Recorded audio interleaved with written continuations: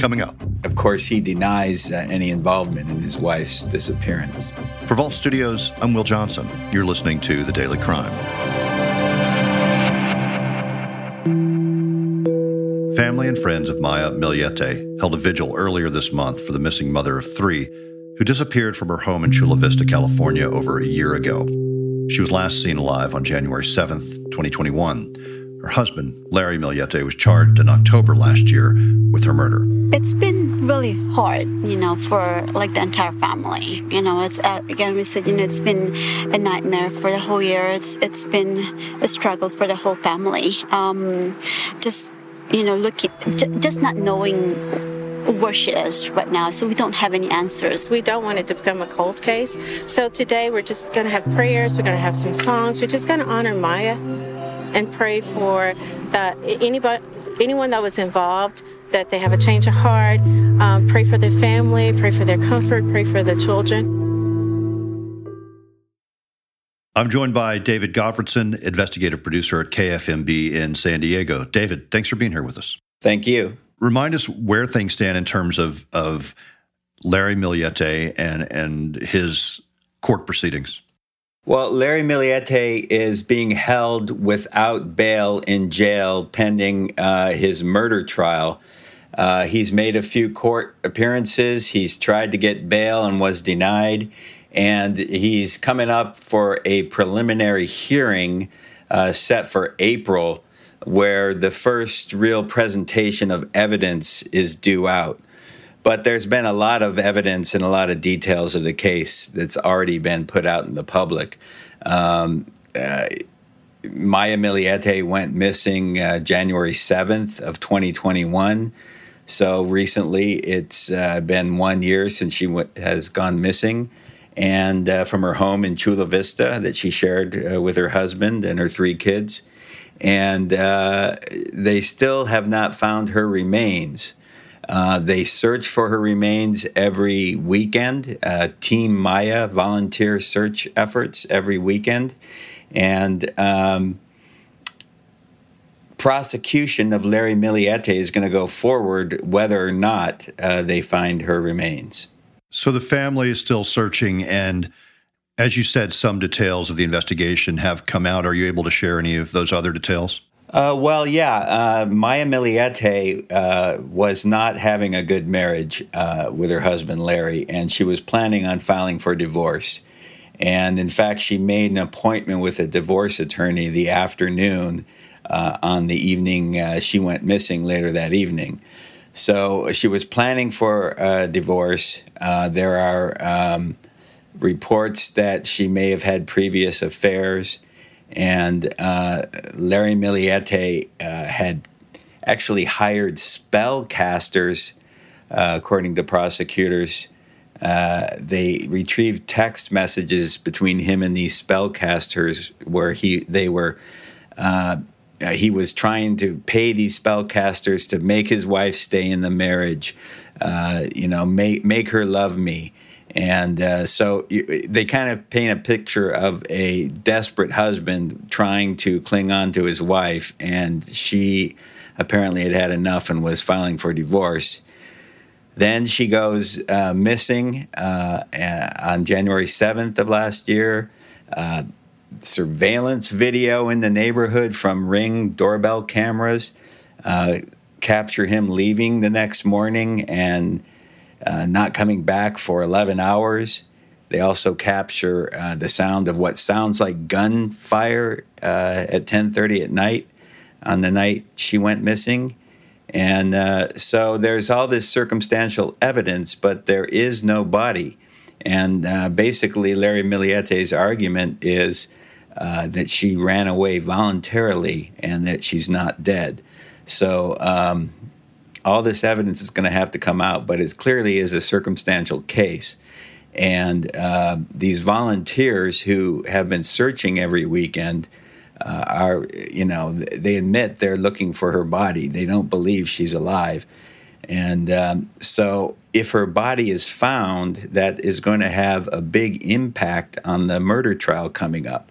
It makes it a much more solid case if her remains are found.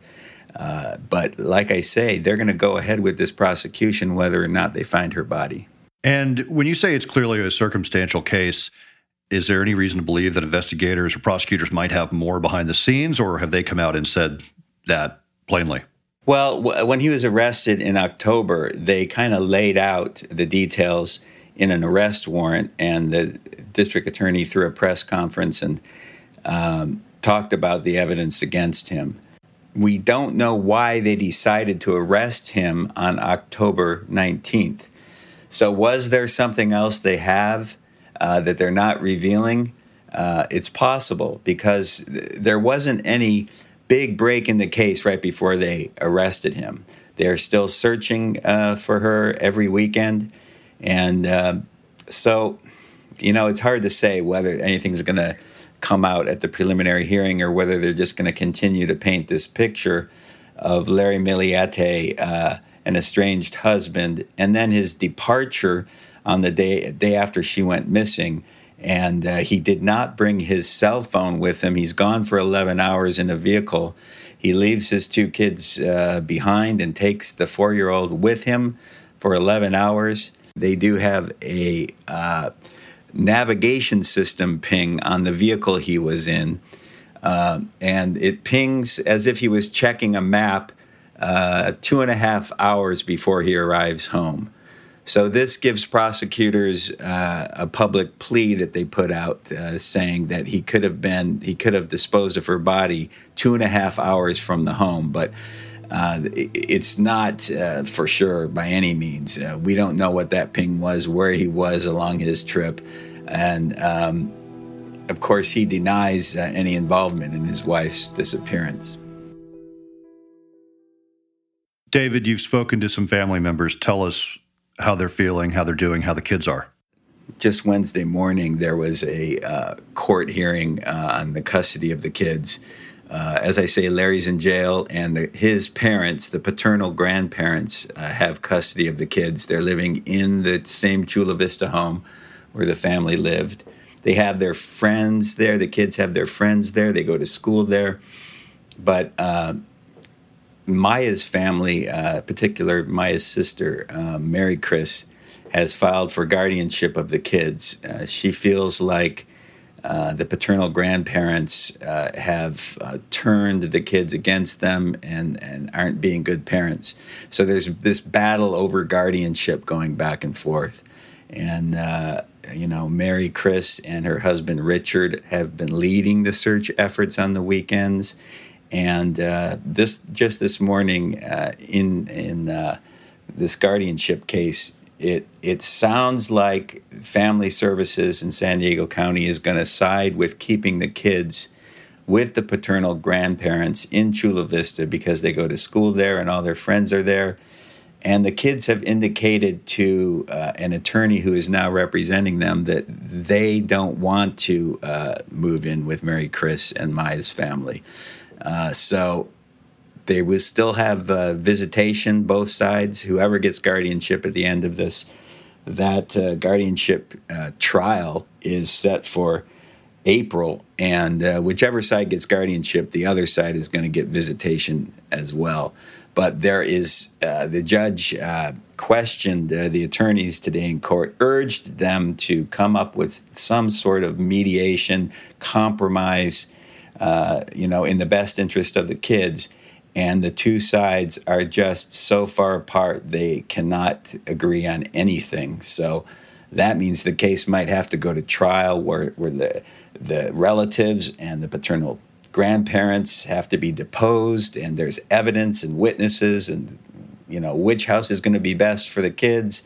It's just going to be a long, dirty, drawn-out trial. And if you look at some of the filings on both sides of the case, they get really nasty and dirty and personal, even against Maya and her life.